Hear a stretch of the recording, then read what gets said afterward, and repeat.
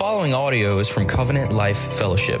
For more information about our church and to stay up to date on all sermons, events, and news, please visit our website at www.clfroseburg.com. All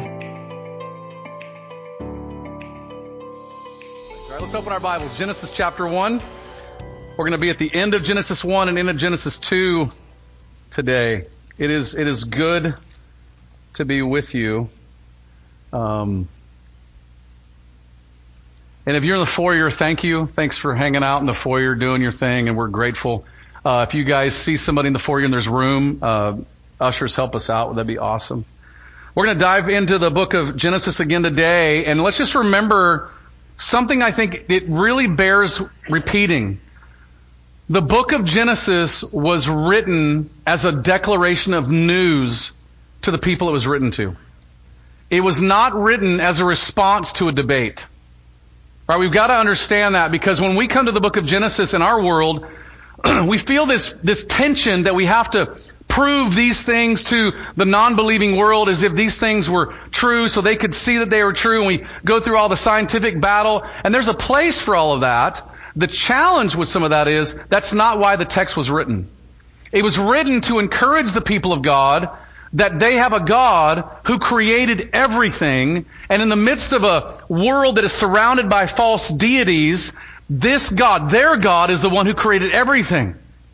It's written to encourage them. Moses wrote this book for our benefit, to encourage us, to inspire worship in our hearts, to make us see that God is the creator of all things, and we, His people, are so glad.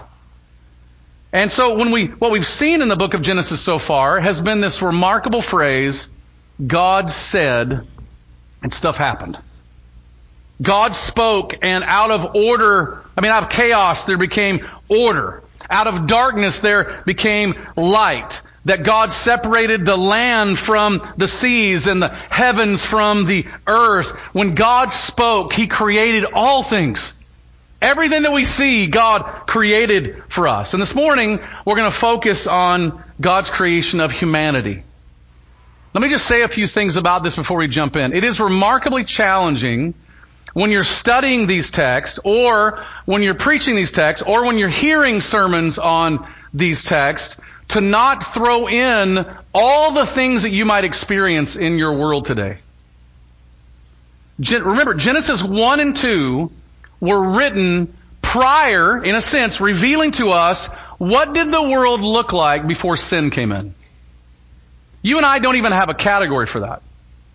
We breathe air of chaos every day. We breathe air of sin every day. And what Genesis 1 and 2 reveal to us is how God created what He created and why He created what He created. And then what you find in the Bible is Genesis 3 happens where man sins against God. And then you find God then sending a Savior to restore us to what Genesis 1 and 2 looks like.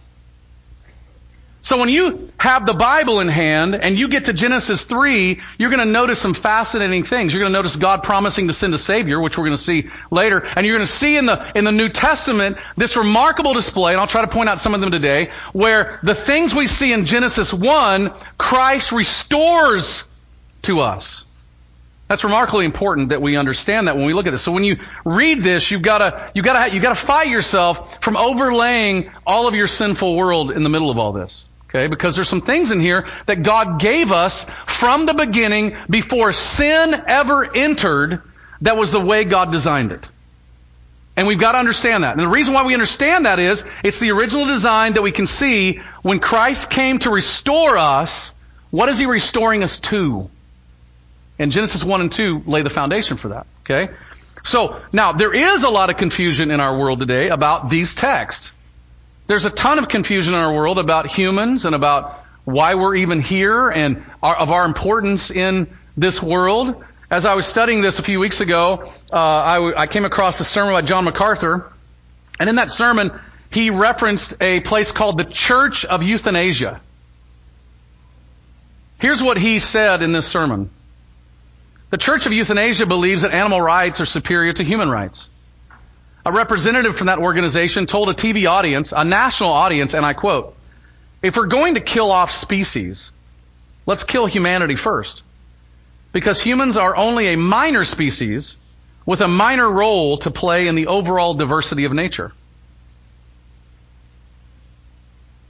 When I researched this group, their website is disturbing. It's more than disturbing. And some of the things I found on that website were things I wrote in my notes. I thought, I'm going to repeat some of these, but I'll repeat one thing for you because the rest is pretty disturbing. Their one commandment is, thou shalt not procreate. Their motto is, save the planet, kill yourself. Now, as disturbing as that is, it's as far disturbing as you can possibly imagine. Before we laugh it off or before we decide that is disgusting, which it is, we need to realize we're actually breathing this air every day. We just don't realize it. We see media campaigns for save the whales, or you name the animal species. But anything to save the unborn is seen as backward and taking rights away. We see lawsuits about saving the environment or saving the trees that make really the ability to do business in our community ridiculously expensive. And it lacks for taking care of our appropriate forests like we'd like to see taken care of. But any conversation about proper conservation and stewardship of the environment for human flourishing is tossed out the window as unscientific. Nobody wants to hear it. We have gender debates and gender fights about gender transition, gender roles. But the idea, even in the church, to be honest with you, that God created gender as a pathway for true joy, peace, and true satisfaction and fulfillment in the human life is laughed at and mocked at. We live in a day when the worship of creation has displaced the worship of the Creator. And sadly, in my several years of ministry experience, the church has so confused these issues and so confused how we handle relationships on these issues that what ends up happening is we have nothing to offer the world. So let me say something to those of you that are here. There are some of you that are here that maybe these are issues you struggle with. You struggle with your gender. You're struggling with a variety of things I just mentioned. You're wrestling with, same-sex attraction. You're wrestling with the type of body God gave you. You're wrestling with questions about your own personal gender. Well, I want to say to you as a leader of this church that we believe that the way that God created us, all of us, and everything, is on purpose. And God designed it for your wonderful joy. God has a plan. We care about you. We want you to know that we're willing to help you, serve you, listen to you, be a friend to you, and talk to you about the things we see in God's Word that will bring to you life, real life. But I also want to speak to those of you who call CLF your home. The challenges that people face in our world are real. I was in a conversation this last year with a particular member of our city government about some particular things going on in our city because I wanted to have a dialogue with him to let him know, number one, we're praying for them. And then number two, I wanted him to know as well that there's some biblical perspectives of things that we at CLF believe strongly about, and we'd love to have that dialogue. And in the conversation, he made an interesting statement to me. He said, David, he says, I'm talking to you. You need to understand, this is not like talking to another Christian because most Christians don't believe these issues are real. They believe these are just lies people believe and they don't struggle with them. But listen, CLF, I want to say to you clearly, people think, believe, struggle with things that we don't struggle with, and they're real. They're real struggles. They're real challenges. So we must not only have God's mind on these matters, which today, by God's grace, and next week, we're going to look at God's mind on these matters. We must also have God's heart toward people on these matters. This is why we need Genesis 1 and 2.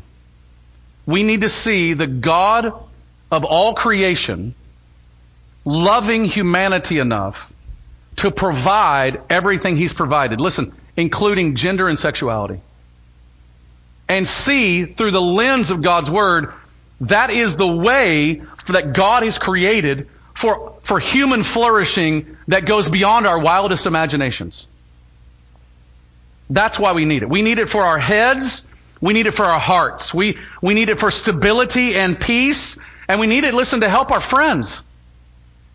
And if you think these things aren't real, just for some time, if you're a grandparent, go visit with your Gen Z grandson or granddaughter. Go visit with somebody who's from 19 onward to hear from them what are the challenges and things they're facing in the world and the discussions they're having with friends around them. And it will shock you to go, wait, these things aren't just real.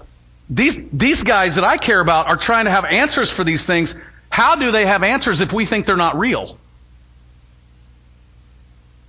We've got to have answers for our head, but also for our heart. So here's what I hope we're going to learn today in our sermon on Genesis 1 and 2. This is the big idea. God made humanity, male and female, in His image. He created us to represent Him and honor Him. And He provided for all we needed. I will say that again. God made humanity, male and female, in His image. He created us to represent Him and honor Him. He provided for all we needed. Now, as I said to you last week, these three sermons, last week, this week, and next week's sermons, are the most foundational and essential sermons in the entire book of Genesis that we're going to cover. These chapters set the stage for how you view life and how you view how you're going to interact with this world, and even understanding what is the gospel about. Is it about just restoring us to God? Or is it about restoring our true humanity that we see in Genesis 1 and 2? And these chapters will show us how God created all things and why He designed them the way that He did. Now, what's hard about these chapters is just, honestly, getting to where we see Jesus. These things lay out to us utopia. They lay out to the things that how God made them to be. But the wonder of Christ that you have to overlay over all of these things is that as we go through every area that God made us as humans, I know what's going to happen. In your heart, you're going to go, yeah, but what about? And you can name the sin or the issue or the confusion or whatever it may be, and you have to lay over all that the good news of the gospel, because what the good news of the gospel does, it comes to restore us to the way God originally designed. You have to see Jesus as the true human, and anybody who is in Jesus has restored to them their true humanity. That's how you have to see this. So when we're going through this, you've got to see and understand and believe and hope in, listen, I don't see that in my world per se, but you've got to see in the hope of the gospel, that's exactly why Jesus came. So let's stand together. We're going to read a few verses out of Genesis 1 and then some out of Genesis 2. And we're going to read verses 26 through 31 in Genesis 1, and I'll point you where we are next in Genesis 2. Genesis 1 verse 26, this is a reading of God's Word. Then God said, let us make man in our image after our likeness. And let them have dominion over the fish of the sea and over the birds of the heavens and over the livestock and over all the earth and over every creeping thing that creeps on the earth. So God created man in His image, in His own image. In the image of God He created him. Male and female He created them. And God blessed them, and God said to them, be fruitful and multiply, and fill the earth and subdue it, and have dominion over the fish of the sea, and over the birds of the heavens, and over every living thing that moves on the earth. And God said, behold, I have given you every plant yielding seed that is on the face of all the earth, and every tree with seed in its fruit. You shall have them for food. And to every beast of the earth, and to every bird of the heavens, and to everything that creeps on the earth, everything that has the breath of life, I have given every green plant for food. And it was so. And God saw that everything He had made, and behold, it was very good. And there was evening, and there was morning, the sixth day. Now skip down to verse 4 of chapter 2, and we'll read down through verse 9. These are the generations of the heavens and the earth when they were created in the day that the Lord God made the heavens and the earth. When no bush of the field was yet in the land, and no small plant of the field had yet sprung up, for the Lord God had not caused it to rain on the land, and there was no man to work the ground. And a mist was going up from the land, and it was watering the whole face of the ground. Then the Lord God formed the man of dust from the ground, and breathed into his nostrils the breath of life, and the man became a living creature. And the Lord planted a garden in Eden, in the east, and there he put man whom he had formed. And out of the ground the Lord God made to spring up every tree that is pleasant to the sight and good for food. The tree of life was in the midst of the garden, and the tree of knowledge of good and evil. I'll skip down to verse 15. The Lord God took the man and put him in the garden of Eden to work it and keep it. And the Lord God commanded the man, saying, You may surely eat of every tree of the garden, but of the tree of the knowledge of good and evil you shall not eat. For in that day that you eat of it, you shall surely die. Then the Lord God said, It is not good that man should be alone. I will make a helper fit for him. Now out of the ground the Lord God had formed every beast of the field and every bird of the heavens, and brought them to the man to see what he would call them. And whatever the man called every living creature, that was its name. The man gave names to all the livestock, and to all the birds of the heavens, and to every beast of the field. But for Adam there was not found a helper fit for him. So the Lord God caused a deep sleep to fall upon the man, and while he slept, took one of his ribs and closed up its flesh with its place with flesh. And the rib that the Lord God had taken from the man, he made into a woman, and brought her to the man. Then the man said, This at last is bone of my bones and flesh of my flesh, and she shall be called woman, because she was taken out of man. Therefore a man shall leave his father and mother and hold fast to his wife, and they shall become one flesh. And the man and his wife were both naked and were not ashamed. May God bless the preaching of His Word and the hearing of His Word. Amen. You may be seated. Now let's start by looking at the first point in your outline, which is God made humanity in His image. And you're going to notice there's only 2 points in your outline, so these are full. So make sure if you're taking notes that you leave yourself plenty of room. Genesis 1 walks us through the various days of creation and tells us that each day was different and God made something unique and something new. Day 1, day and night. Day 2, heaven and earth. Day 3, sea and land. Day 4, sun, moon, and stars. Can you tell a song that's in my head that I always sing with my kids when they were younger? Day 5, fish and birds. Day 6, animals and humanity. Genesis chapter 1 verse 26 is on the 6th day. And what we read on the 6th day is that God said, Let us make man in our image. Now this phrase, in our image, is pregnant with theological and cultural issues that we're going to need to unpack in about 40 minutes, right? So buckle your seatbelts because we've got to get this done, right? You're going to notice that in chapter 1 verses 26 through 31, it declares something about that God made man. But what you're going to notice is chapter 2 reveals how all this takes place.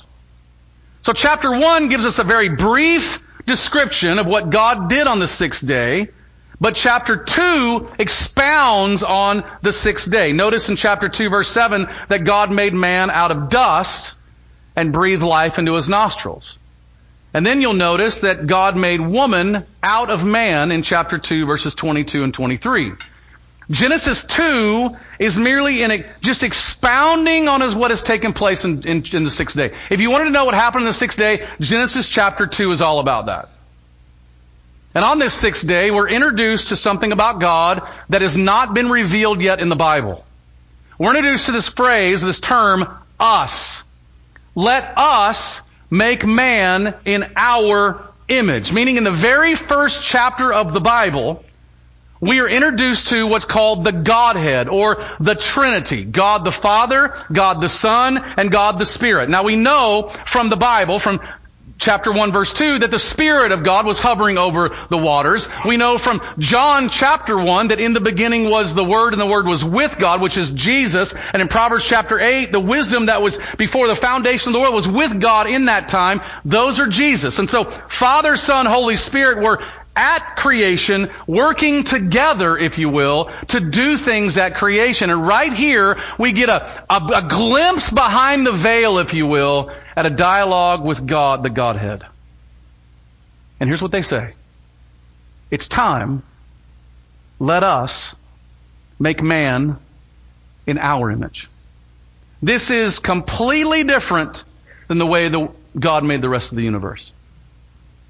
Notice that when God made vegetation, He said, let the earth sprout vegetation. Notice that when He made the fish, He said, let the waters swarm with animal creatures, and He created them. But when it came to making humans, God said, let us make man in our image. And the reason this is so important is it reveals that humanity is the crown jewel of God's creation. Don't let the media or anybody else tell you otherwise. You may love your little kitty cat, but your kitty cat is not nearly as superior in creation as you are. God made you as a human to be the crown jewel of His creation. Humanity is created differently than all other created creatures in the universe. Because God set humans apart from all other creatures. We're told that the Godhead made us in our image. Let us make man in our image. Now this can reveal several things. Certainly in the Godhead, you got God the Father, God the Son, God the Holy Spirit. They are in communication and relationship together. So we were made relational beings. God created us to have relationships with one another. You might like yourself being a hermit, but in reality, God did not make you to live in isolation. He made you in God's image to live in relationship with people. But also in the Godhead, you'll notice unity. God the Father, God the Son, God the Holy Spirit may be three persons, but they are one. They are perfectly unified. And God made us to live as humans in unity together. That's why you'll notice in John 17, when Jesus prays for His people, He prays for unity like the Father and Son experience in the Godhead. It means that God made us unique. And being the crown jewel of His creation, we could list a variety of things. Now let me just be frank with you. The things I'm going to list for you this morning, beyond the ones I've already listed, are specific for our church. I could list a lot of other things. But part of the pastor's job is not just to exegete the text, but also to exegete his congregation of what they need the most. So the things that we picked out here are things that we believe these are the things our church needs to learn, grow in, understand, appreciate, and apply so that when we go out into this world, we see, hey, we're made in God's image and this is what it means to our witness in this world.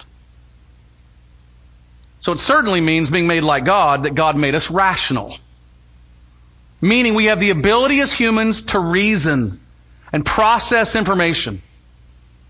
Humanity was made with a moral compass and a basic understanding of right and wrong. Listen, when you watch your world today, don't lose your minds thinking nobody believes that there's a God. No. According to Romans, creation is spoken to all of us in such a way that it reveals there's a God in heaven, and the reason they don't believe in a God is because they've suppressed the truth about God. Because God made each one of us with the ability to look up, see that mountain over there, and say, somebody bigger than me created that.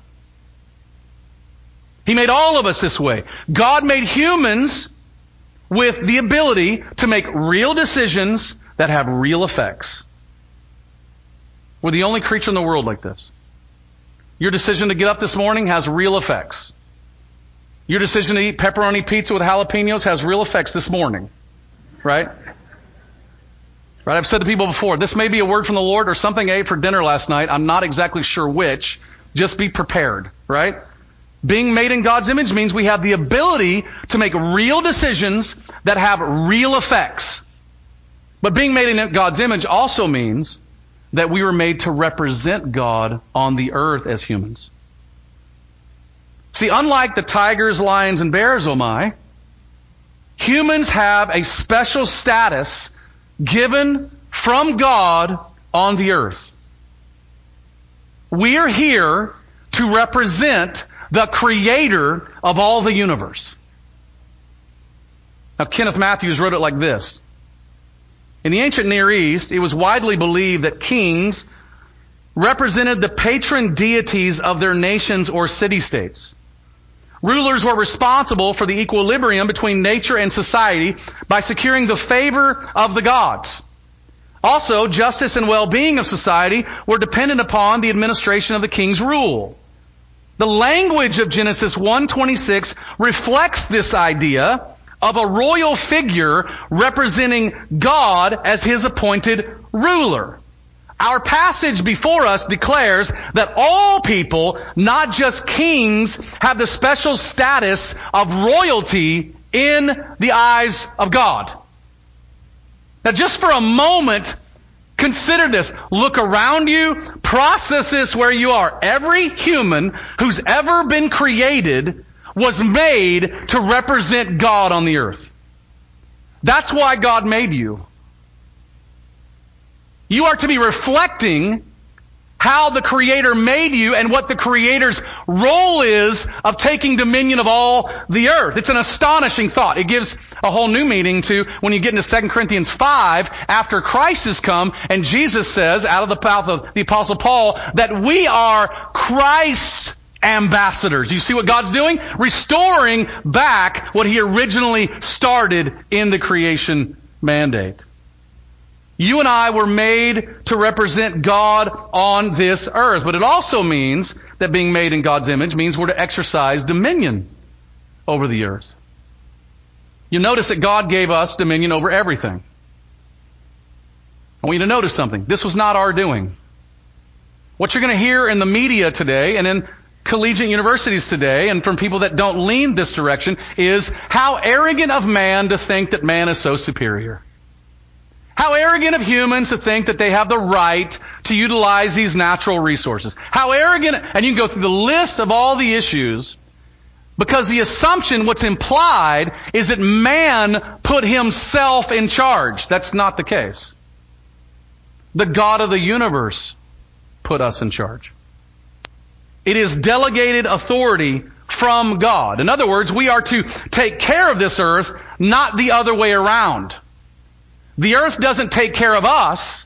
The earth, rather, is what God is using to provide for all of our needs, as we'll see in just a moment. But God has delegated the stewardship of this earth to us. Humans are to take dominion over the earth as representatives of God. But we're to do it in such a way that allows for human thriving and human joy. Why? Because humans are the crown jewel of God's creation. Therefore, when we steward the planet, we're stewarding it for the crown jewel of God's creation. But think about this dominion mandate for a moment. Go take dominion implies something, doesn't it? It implies that there's a sin-stained world that we're living in. It implies it's looking ahead. See, in Genesis 1 and Genesis 2, there is no sin or evil in the world. That's coming in Genesis chapter 3. As God's representatives on the earth, our human responsibility is to take dominion over the evil and the wickedness that we see in this world by confronting it and addressing it. Now, knowing that God made us in His image to live in these unified relationships and to represent Him and take dominion over all things, it shows us a few things about humans. It shows us the first thing that humans are the crown jewel of God's creation. Don't miss that. So think about the implications of this in your world. Places like the Church of Euthanasia, or political ideas, or any idea that calls for the destruction of humanity through abortion, physician-assisted suicide, or any ballot measure that may lean that direction, or people that don't care for the weak or the innocent or the vulnerable, do not understand God's design.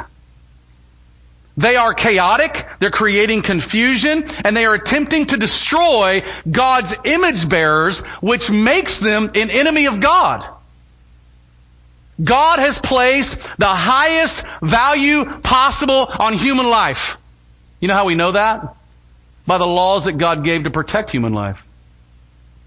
You know that God is the creator of capital punishment, right? An eye for an eye, a tooth for a tooth. You know why He created that? Because human life is so valuable. If you take one and you're responsible for it intentionally, your life should be taken. God placed the highest value on human life. Those who do not value human life, who want to destroy human life, are actually creating cosmic treason in the court of God. You must understand that. So when you go to the ballot box or you hear these discussions everywhere, you need to realize these are people fighting to destroy image bearing. But this also means that every human ever made, at the most foundational, baseline level, deserves respect because they are made in the image of God. In a conversation I had this summer with somebody in the civil government, I asked them a question. I said, why do we decide in our government that it would be appropriate to just set aside certain months of the year to celebrate this race or this sexual leaning? Why do we do that? And his comment back to me was, well, because these people need to be honored. And I said, well, I just have a question. I said, don't you think that's shooting too low? He said, what do you mean? I said, why don't we have a year where we actually say something? We're going to celebrate humanity. Because humanity is made in the image of God. I said, see, you're looking for an answer to racism by celebrating one race above another race, and all you've done is create conflict. You're looking to help elevate one sexual preference over another sexual preference so one will not be repressed or suppressed, when in reality what we need to do is recognize each human made in the image of God, which would be a solving problem. It would solve the issue. We would no longer compete. We would be coming together.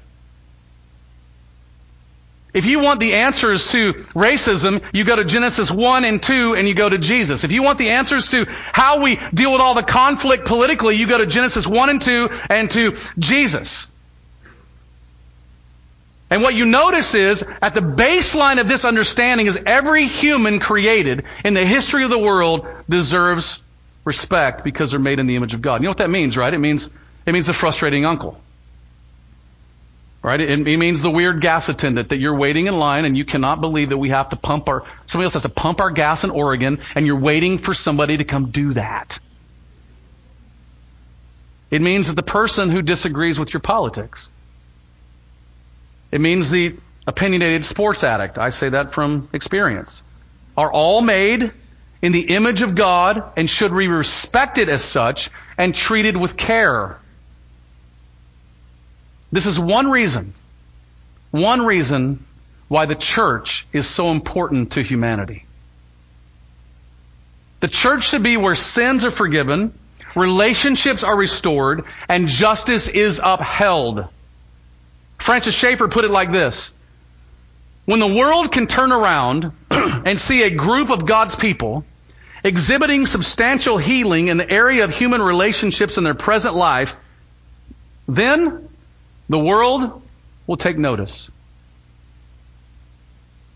See, the church of all people, right, knows what these truths say. The church of all people believes that God created all people in God's image. Therefore, the church of all people should be the most welcoming and warm and safe group of people that we can do a few things. We can actually disagree. We can actually talk about hard issues. And we can walk out the door and still go have a cup of coffee together or have them over at our house for dinner because we still respect one another, made in God's image, because that's how God made us. God created humans in His image. Now I can feel at this point, many of you are going, man, I want to know more about this. Well, too bad. Those are the things we pointed out. We're going to move on to point 2, okay? All right? Let's turn our attention to the second point. And what I would tell you is, those 2 points that we just brought up are ones I want you as a church to be processing. We need to be thinking about this in the world we live in. The second point is this: God's provision and human responsibility. Genesis 2 is a fascinating chapter. It reveals to us how God provided for the crown jewel of His creation. So if you got Genesis 1, 26 through 28, revealing that God made man in His image, and it reveals that man is the crown jewel of God's creation, when you get to Genesis 2, primarily verse 4 to the end of the chapter, you are reading about God's perfect care for people in the world that He made, and through the world that He made. Notice some examples of this. Verse 5. There was not a man yet on the earth to work the ground, and it wasn't sprouting yet. Yet what did God do? He made a mist to come up from the bottom of the ground to just water everything. Verse 8 tells us about God making an extravagant garden after He'd made man and putting man in that garden to go work it. And it grew trees of every kind, those that you could look at and marvel at, and those you could eat the fruit of it. And in verses 10 through 14, verses we did not read, you're going to notice something interesting. It's almost like the writer, Moses, takes a break and just says, let me tell you about all these rivers.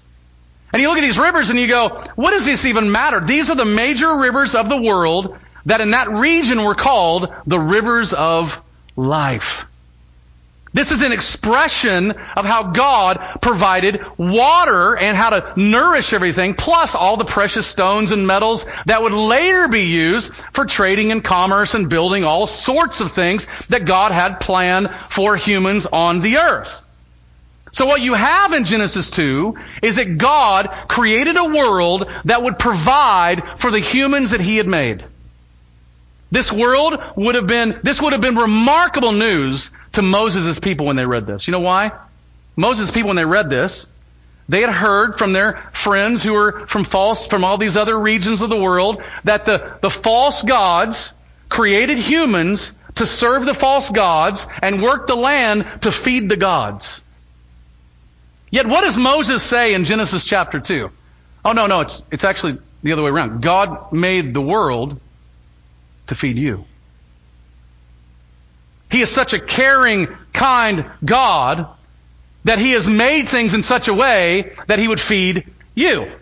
Right now we live in a world where food is made in a variety of different places. Before the Industrial Revolution, they made it through agriculture and plowing of the lands and all the different things that went with that. Now people create things like tofu. I mean, that's on you. That's a conviction. Romans 14 and 15 applies to us, right? I mean, we totally get that. In love, we let you have that conviction. But it's not food. I mean, I don't know what that is, but you can have, right? Peas, right? I learned to eat broccoli when I met my beautiful wife because I did not like broccoli before I met my beautiful wife, and she taught me how to eat broccoli from the ground. It's good for you. Green things good, right? I like red meat, man, go, right? That's what I like, right? So you're seeing here that as things change, we started thinking we don't need this earth. But God made this world in such a way that He provided for all we needed. Everything. Including, listen, God gave woman for man and man for woman. It's intriguing in a chapter that's about God's provision to the crown jewel, that right in the middle of that chapter, we are told about God giving Eve to Adam.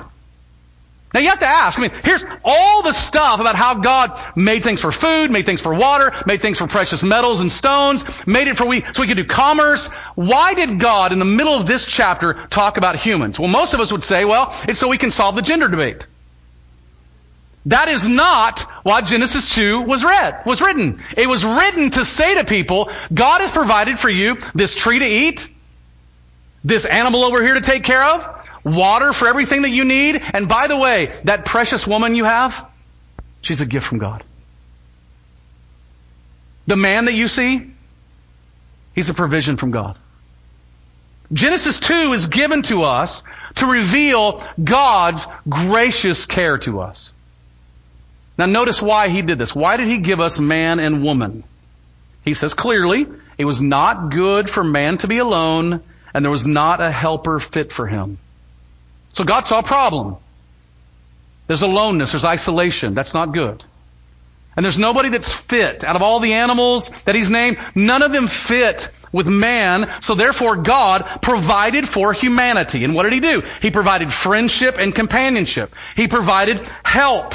He provided the right complement to each person. So if you're struggling with the gender debate, if you're battling with what are the answers to this gender issue, this is the answer. The reason God gave us 2 genders and not 17, the reason He gave us 2 and not 1 is because God has decided the best way I can care for humans is by giving them 2 genders. 2 genders is an act of provision from the kind Creator of the universe. God made male and female in His image. And listen, according to Genesis 1, it was very good in the eyes of God. Every other day of creation, God said it was good, but on this day when He created man, He said it is very good. And I'm sure when Adam first saw Eve, he said, that is very good.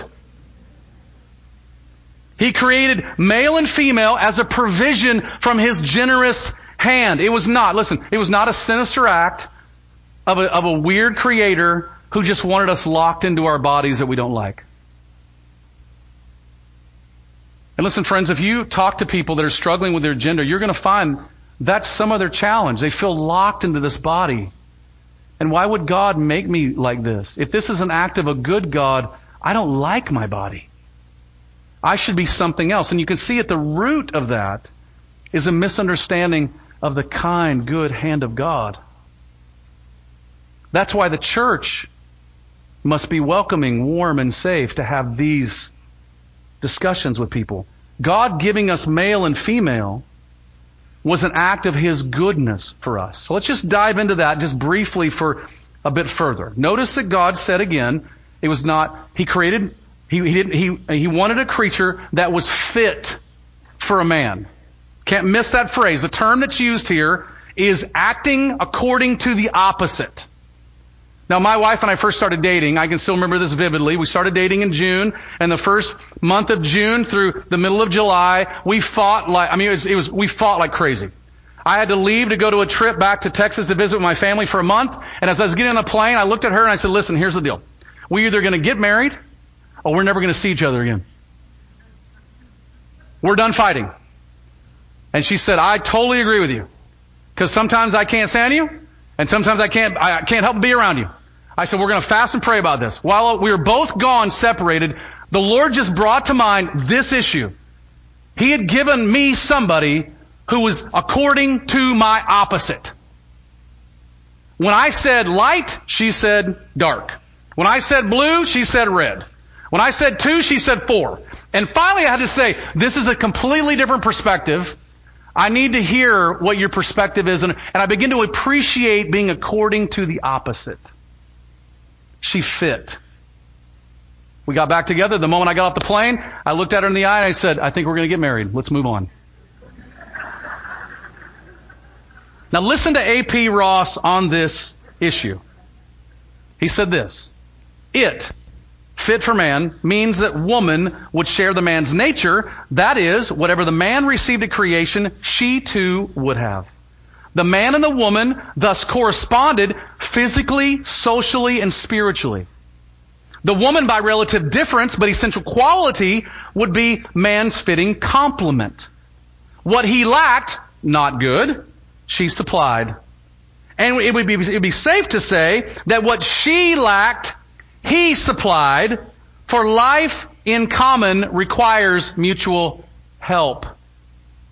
Now, friends, what you have in your world today is a reaction to some things that we saw in the 50s where it was just only father knows best. And so now what you have is mommy always knows best and dad's just an idiot. That's what you see in your world today. But in reality, what this quote tells us is man needs woman and woman needs man. We're fit together. Woman was according to the kind of man, but she was different. Man was according to the kind of woman, but he was different, but they fit together. We define humanity as male and female because we complement one another. We fit together. And to take that away is again fighting against the design of God and thus again fighting against God, and things don't fit. They get chaotic and weird. Do you see that in your world today?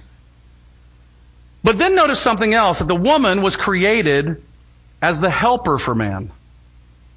Man needed help. And every woman goes, amen, I totally agree with that. Have you met my man? Right? And every dude, to be honest with you, privately says to his buddies, have you met my wife? She needs some help, man. Right? We all need help. Again, though, think about this term. We get so wigged out about this term, but just listen to A.P. Ross again as he defines this term helper for us. He says the word helper is a term seldom given the proper exposition. It may be difficult to improve on the English translation, meaning helper is a good term. However, it's important for the exposition to trace its usage. In that way, it will soon become apparent, listen clearly, that helper is not a demeaning term. God is usually the one described as the helper. The word essentially describes one who provides what is lacking in the man, who can do what the man alone cannot do. The Septuagint, which is the Greek version of the Old Testament, translated the word physician in other places. The man was thus created in such a way that he needs the help of a partner. Or we may say that human beings cannot fulfill their destiny apart except in mutual assistance. So when you have somebody react to, well, God made woman a helper, what a bad term, do you think God said, you know what, they called me a helper in the Bible, what a bad term? God Himself said He is the helper, meaning when a woman was given to man, it was God-like assistance. You could not think of a higher calling, ladies. You could not think of a higher understanding of the role that God has given the woman than to see that she was called to be like God in men's lives. Now, I know some of you ladies don't try to act like God. That'd be bad. Okay? But you can see the place of this role. God knew exactly what we needed, and what did God do? He provided by giving us each other. Now remember, this was all done because it was good for us not to be alone.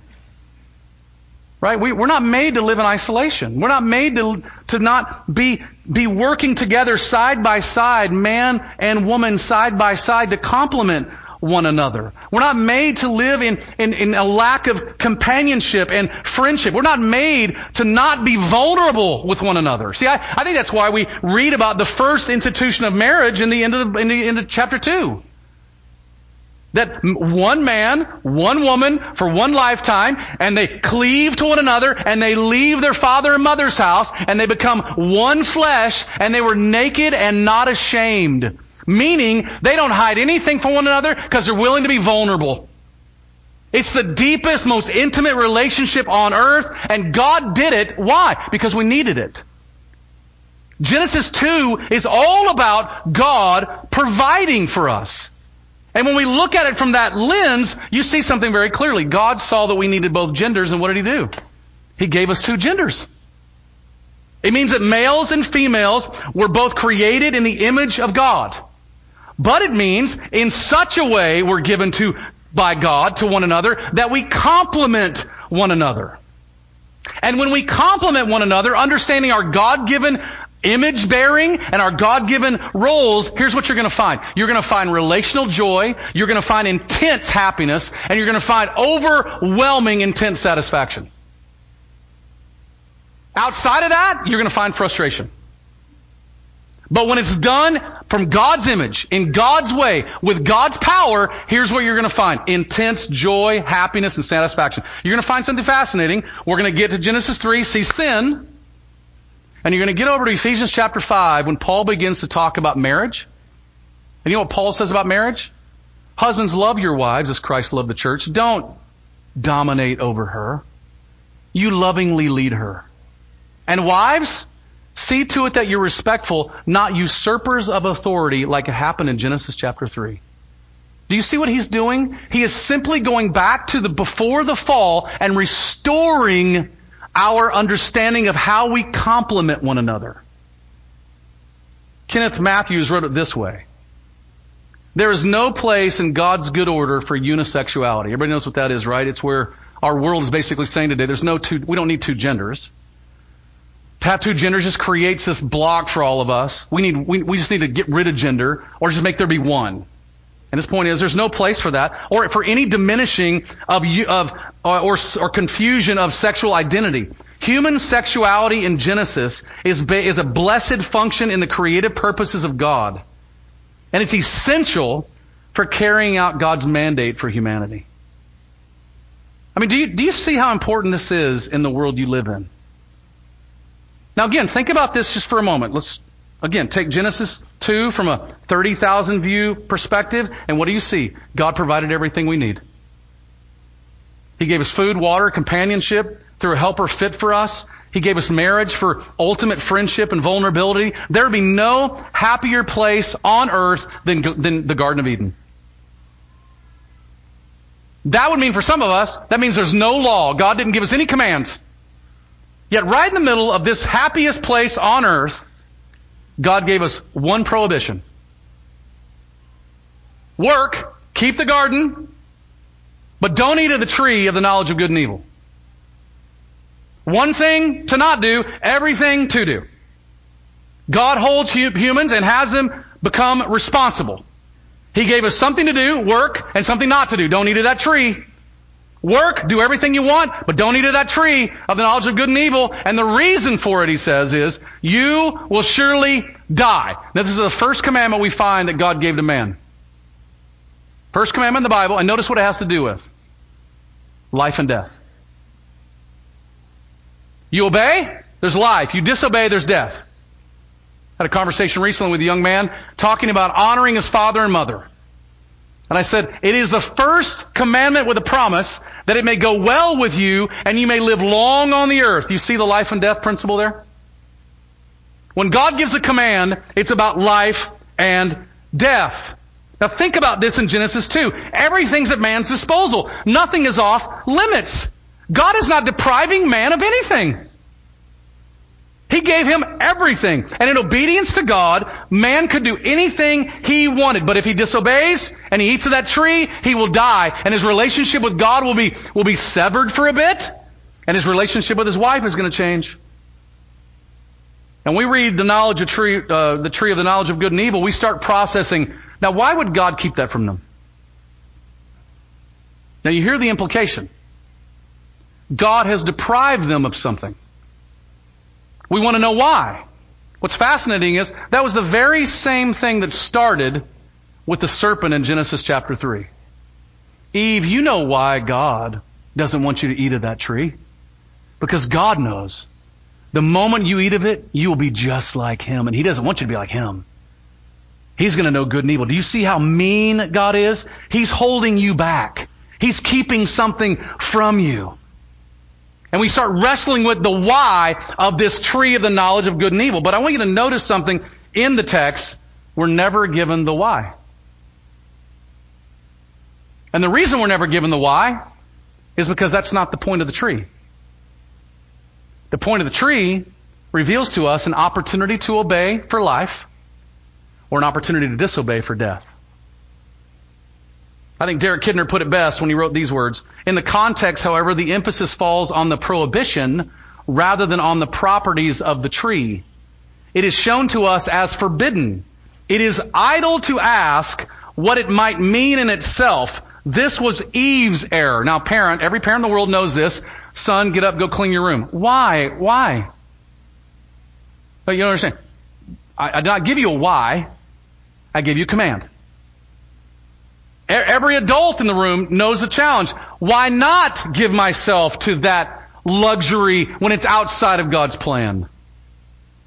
What harm is it going to do? That was Eve's error. As it stood, prohibited, it presented the alternative to discipleship. To be self-made, resting one's knowledge, satisfactions, and values from the created world in the defiance of the Creator. And friends, what a great lesson for us. Look around you and think about your life for a moment. Has God not provided everything that you have? That breath you just took? That nice sleep you had last night where maybe you might have been rolling around, but you were sleeping, you're on a bed, and God's sustaining every breath you have. Those molecules in your brain and the stuff that's there, all the electro stuff going on in your head, and it's not just snapping you right now, that's a gift from God. The ability to put your feet on the ground, think about your day, that's an act of God. He provided life, He provided food, He provided air and water, He causes the sun to rise, He causes the rain to come, He causes the harvest to show up, He causes the fruit to ripen, all so that we can eat of these particular things, and He's even given us our genders, male and female, so we would not be alone. He's given us different roles, which we'll talk about next week, to complement one another. And He's given us all these things to richly enjoy. He's not kept one thing from us. Not one thing. And in the midst of His world, with all of His provision that He's created, He calls us to look to Him as the sustainer, the life giver, and the King, and represent Him on the earth. And He gives us one command. You know what the one command is? Obey me with all your heart. One command. He gave us all this provision, and He's given us one prohibition for our everlasting joy. You know what that means in Genesis 2? It means that the gender God gave you is for your joy. It's for your joy. It is not intended for you to make your gender what you want or to find your identity in your gender outside of being an image bearer of God. To do so, to find your identity outside of being an image bearer and to do what your gender, whatever you want to do, will not bring you joy but will bring you distress. It means that the sexuality God gave you is for your joy. Your sexuality is not intended for you to be just tossing it around at the whims of your own desires and simply fulfilling whatever your mind or your lust tells you to do, but it's given to you to honor God.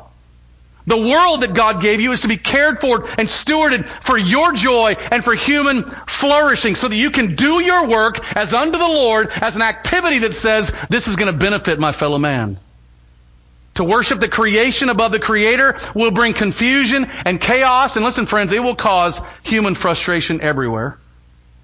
God made you the way He made you, with the DNA He gave you, the personality He gave you, so that you could be you for your everlasting joy. And listen, any prohibition then God gives you, do not lie, do not commit adultery, honor your father and mother, is also for your everlasting joy.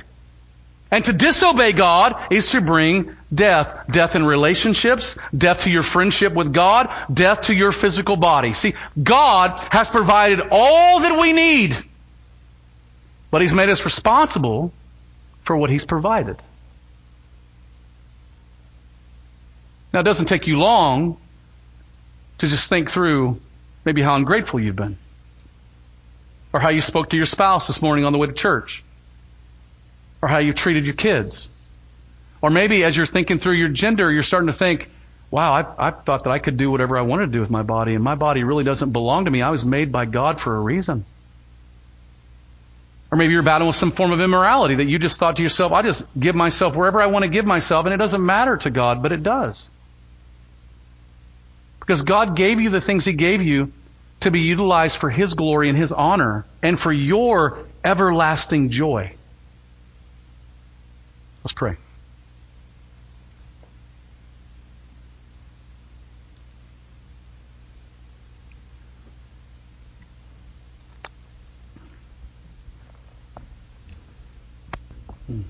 Father, these things are challenging to say the least. And I thank You that You are at work in us. I pray for friends today that are watching online or here that are battling with some of the issues we talked about. And I pray, Father, that You would help them know that they have a friend in Christ who wants to restore them, forgive them, encourage them, and strengthen them. And if that's you this morning, you don't know Christ, I would encourage you this morning to put your faith in Jesus. I pray for believers this morning who have put their faith in Christ, but yet, Lord, they see themselves struggling with why they were made and what they were, and all the different issues of this world, and they're wrestling with anger toward others or disrespect toward fellow humans. I pray, Father, that You would cause us to repent.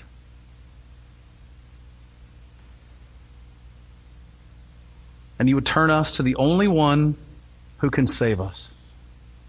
The only one who can restore us and help us. In Jesus. Do Your work among us and do business with us while we're in our seats. In Jesus' name we pray. Amen.